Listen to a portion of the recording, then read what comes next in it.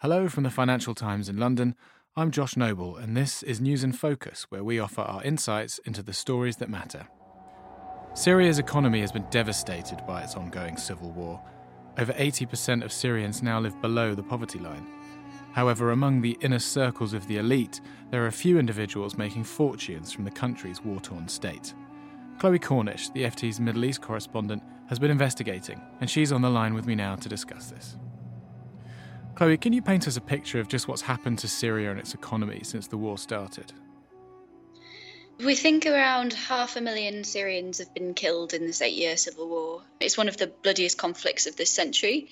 As you might expect, its economy has also suffered huge damage. Young men are either fighting, fleeing, or trying to stay and study long enough to avoid either of those things. That's taken a massive chunk out of the labour force. So countless factories and shops have been destroyed, trade has been disrupted by international sanctions, and the value of Syria's currency has absolutely plummeted from 50 Syrian pounds to the dollar when the crisis started to around 600 now. Corruption's a huge problem as well. State officials have such meagre salaries, they're increasingly turning to graft. Business people say that bribes are hitting their profits even further. You visited the capital, Damascus, back in January. How are people living there day to day? Damascus is really quite strange. You see a huge distinction between rich and poor. The rich are able to go and enjoy smoking shisha in restaurants, drinking wine and driving 4x4 cars, that kind of thing. But most people were just struggling to get cooking gas because there was a shortage. And even buying meat more than once a month was difficult for a lot of people that I was speaking to there.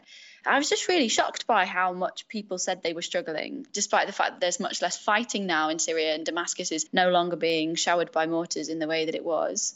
So you have people at the high end living a wealthy lifestyle and then people in abject poverty.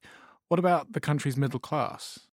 So they were sort of the most mobile. They were the most able to flee. So they disappeared in that way. But also, just as the economic situation has worsened, people have been dragged down from the middle class. So the country is sort of hollowed out in that way. You've got really rich people who've profited from the war or maybe managed to keep hold of their money in some way, and then people who've become really poor throughout the 8 years of war. So turning to some of the sort of individual characters in this story, tell us about Rami Makhlouf. How did you first come across him and how has he made his money? So in a way, I first came across Rami Makhlouf at the Syrian-Lebanese border because he owns the duty-free shops there, where a lot of the signs are in Russian, interestingly enough. For anyone trying to understand how Syria is ruled, Rami Makhlouf is a crucial figure. His mother was President Bashar al-Assad's aunt. So both families, the Makhloufs and the Assads, are from the minority Alawi sect. So I'm going back a bit here, but the Makhlouf family is actually kind of an older and sort of more famous family than the Assads, or they were before Hafez al-Assad, Bashar's father, took power. He did that through the ranks of the army, and then through a series of coups, he became the leader of Syria with the Ba'ath party. And he's actually seen as having married up by having married a Makhlouf. So that is where Rami Makhlouf comes from. He's from this elite Alawi group. He was Bashar al-Assad's childhood playmate. And when Bashar took power in 2000, Bashar was never supposed to be president, by the way. His brother was the one who'd been kind of anointed, his older brother, but he died in a car crash. And so Bashar, who's actually an ophthalmologist by training, became Syria's accidental president. And he said he wanted to open up the economy in a sort of neoliberal way. But what we saw really happening was in the early 2000s and onwards was the economic power in Syria being concentrated in the hands of people who Bashar favoured, and Rami Makhlouf was one of those people. He mostly benefited through his ownership of the mobile telephone company Syriatel, which is one of only two, is partially state-owned. So that was his cash cow, really. Then he also had things like the duty-free shops and just a whole raft of other business interests through various holding companies. The sort of grand total of Rami Makhlouf's business empire was thought to equate to about more than half of the overall Syrian economy. So that's just how significant a figure he is. So we're talking about a close relationship that dates back to childhood, but more recently things seem to have turned sour. Can you tell us a bit more about that and what's going on? So in terms of Rami's fall from grace, or apparent fall from grace. And I must stress that all of this is incredibly murky in palace politics, and probably there's only a handful of people who really know every twist and turn of this story. So my understanding at this point is that every business figure in Syria is sort of expected to pay a portion of their profits to the regime and the war effort. I'm not really sure what the proportion is. I've never heard anyone give a proper figure about that. But it seems like Rami was not paying as much as he was expected to, or in some way not contributing sufficiently. And that may have been one of the key reasons that he's fallen out of favour. So Rami has this charity foundation called Al Bustan. It's been accused of funding a pro-regime militia. Sources say that this foundation was very significant in the coastal region of Latakia. So that's where the biggest populations of Alawis live. And Rami was using Al Bustan apparently to cement his popularity there. Now, could that have seemed like a challenge to Bashar? I mean, I don't know. But Bashar is certainly using this period of the war where he's taken control of what we call useful Syria, sometimes a very big chunk of Syria, including major industrial cities, Homs and Aleppo. He's using this time to try and consolidate his power. So he's reorganizing some of these pro-regime militias. And, maybe he is doing the same thing in the economic field. Maybe he wants to lessen Rami's control there and maybe open it up a bit for other figures who've proved useful to him over the course of the war. So it seems like Rami's lost control of Bustan, and at least some of Syriatel that I mentioned earlier, that mobile network that really is his cash cow. And, there are lots of different reports, again, hard to verify, but it may be that he's lost other bits of businesses as well. So while the war has obviously destroyed livelihoods for the vast majority of people, and it's complicated the lives of some of the wealthy elite in Syria, for others, it's opened up investment opportunities. Another character in this tale is Samer Foz. Tell us about him and how he's risen to the top in Syria. So Samad Foz is a great example of how traders have become completely integral to the Syrian economy. So traders and intermediaries. And in the Syrian civil war context, suddenly you had a lot of internal borders because you had borders between regime-held areas and opposition-held areas. And these have all shifted a lot during the course of the war. Sometimes some areas were held by terrorist groups like ISIS, sometimes the Free Syrian Army. Lots of different players have been involved. And what has been needed in order to keep trade going is intermediaries who can deal with all the parties, who are willing to get their hands dirty, in effect, and deal with very unsavory people. So Samer Foz started out in 2011 really as an unknown. I mean, his family were in business before 2011. They had a trading company. They mostly dealt in foodstuffs. But through a very astute knack for deal making, as it appears, with different sides, Samer Foz was able to become very important to keeping goods flowing across borders. And he became important to the regime, it seems. Either he used his profits from all this trading to start to invest in new businesses, or, as some people would argue, he was a front for the Assads or for Bashar al-Assad, and he used their money to invest in new businesses. Samer Foz has always denied that. But he has amassed this quite incredible business empire throughout Syria, also on the back of business people who fell out of favour with the regime. So in one case, someone who had a cable factory fell out of favour with the regime, or Samer Foz was able to come in and buy that. So he's turned this into just a massive empire, really, including, sugar, cables, steel. He's got stakes in banks. It's really quite a feat to have come from being a single company trader to suddenly having this evident wealth. He's been linked to a private plane that used to jet around Europe. Panama Papers linked him to that plane. And the really amazing thing about Samer Foz was he wasn't sanctioned. So while a lot of the other business people seen as close to the regime were sanctioned by either the European Union or the United States for providing financial support to the regime in some way or another, Samer Foz wasn't, because he was such an unknown. And that allowed him to keep traveling through Europe. And he continued to be not just an intermediary, I think, within Syria, but also an intermediary with Turkey, where he has his passport and very strong links, Dubai, where, his family, I believe, are still living. So he was able to travel. He was kind of like an emissary in a sense. And I think people saw him abroad as quite a useful way to understand what was going on in Damascus. However, this didn't last. Samer Foz did eventually get sanctioned because he went into a real estate deal. It started to establish a construction company. But then he won this contract for part of a luxury housing development. to be built on top of lands that had been expropriated by the regime. So it was like a residential area where people had been living informally, often largely without paperwork, that the regime had taken and decided to use for this public-private partnership building project. And the European Union wanted to send a message about this kind of expropriation of land and property. So they created a sanctions package targeting investors in this project, which is called Marotta City. And Samarfos was one of the people that got hit by this round of sanctions earlier this year.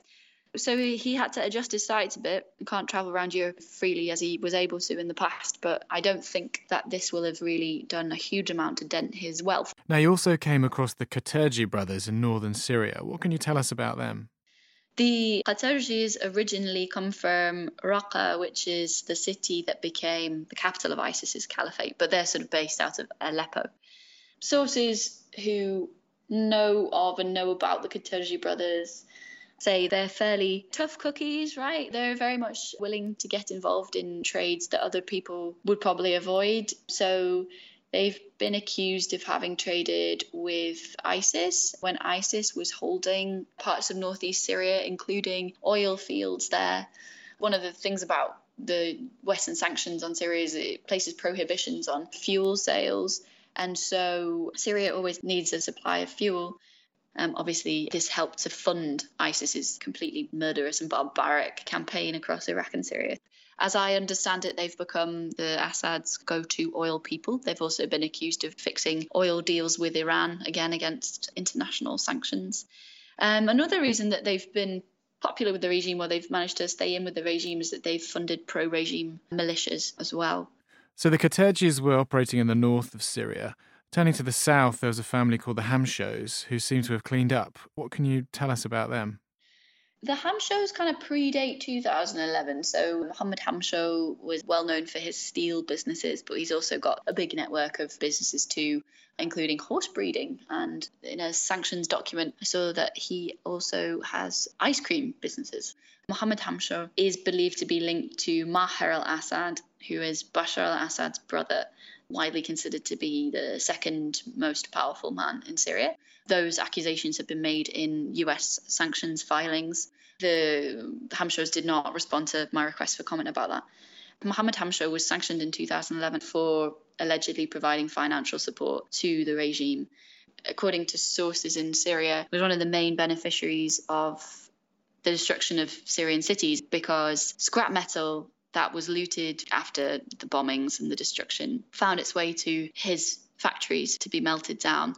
So the story there is that there's kind of a contract or agreement or understanding between Mohammed Hamsho and Maher al-Assad, who controls a powerful part of the Syrian army called the 4th Armoured Division. And they were one of the brigades that has allegedly carried out the most looting in Syria. And that scrap metal that gets looted, or the steel anyway, goes to Hamsho. Mohammed has a son whose name's Ahmed, who was the first Syrian show jumper to ever get into the Olympics. Some people might remember in 2011 there was a Syrian show jumper in the London Olympics. Well, that was Ahmed Hamsho. And he now seems to be closer to the family business. He was seen at the Damascus Trade Fair recently alongside his father, welcoming delegations of Gulf businessmen. You mentioned international relationships for some of these businessmen. A lot of them have ended up being sanctioned, and I'm just wondering, have those sanctions had a direct impact on their ability to generate wealth and do business? There's plenty of places you can still do business, basically, where there aren't US or EU sanctions in place, like Russia, for example. Dubai, the United Arab Emirates, have housed a lot of Syrian money over the course of this war. Rami Makhlouf's son, Mohammed Makhlouf, claims to be doing business in Russia. It's believed that Rami Makhlouf has also got some business interests in Russia, Belarus, those kinds of places. Certainly, their kids seem to spend quite a lot of time in Moscow. If their Instagram outputs are anything to go by, they're kind of frequently in Moscow. Ahmed Hamsho is often pictured in Moscow, as is Mohammed Makhlouf and his brother Ali Makhlouf. These are the individuals and the families who've profited from Syria's long conflict. When the country does emerge from war, do we think these are the same people who are going to shape the country's future? No, it's not clear that these people have a long shelf life. If the Assads decide that they don't need them anymore, or they've overstepped a line in some way or angered them or done anything really too far out of line, then they can be demoted. I mean, as we saw with Rami Makhlouf, I mean, we always thought that he was the untouchable one and that everyone else lived in fear of Rami Makhlouf. Well, if what we're seeing in terms of his being cut down to size is accurate, then the same goes for all of these guys, for Hamsho, for Foz, and for the Qatarjis. I mean, however useful you are during war, you're never useful enough that you can be allowed to displease the Assads. We have no idea really who's going to take a leading role in rebuilding Syria. Maybe it will be some of these people, but equally it might not be. I mean, they just all live on very unstable ground. Thank you, Chloe, and thank you for listening. We've launched a new podcast this month called The Rachman Review, a weekly look at geopolitics with the FT's chief foreign affairs commentator, Gideon Rachman. This week's episode looks at Donald Trump, Brexit, and America's shrinking role on the global stage. The show is exclusively for FT subscribers, so if that's you, please go to ft.com/Rachman Review and sign up for a taste of the global political debates that Gideon writes about in his columns.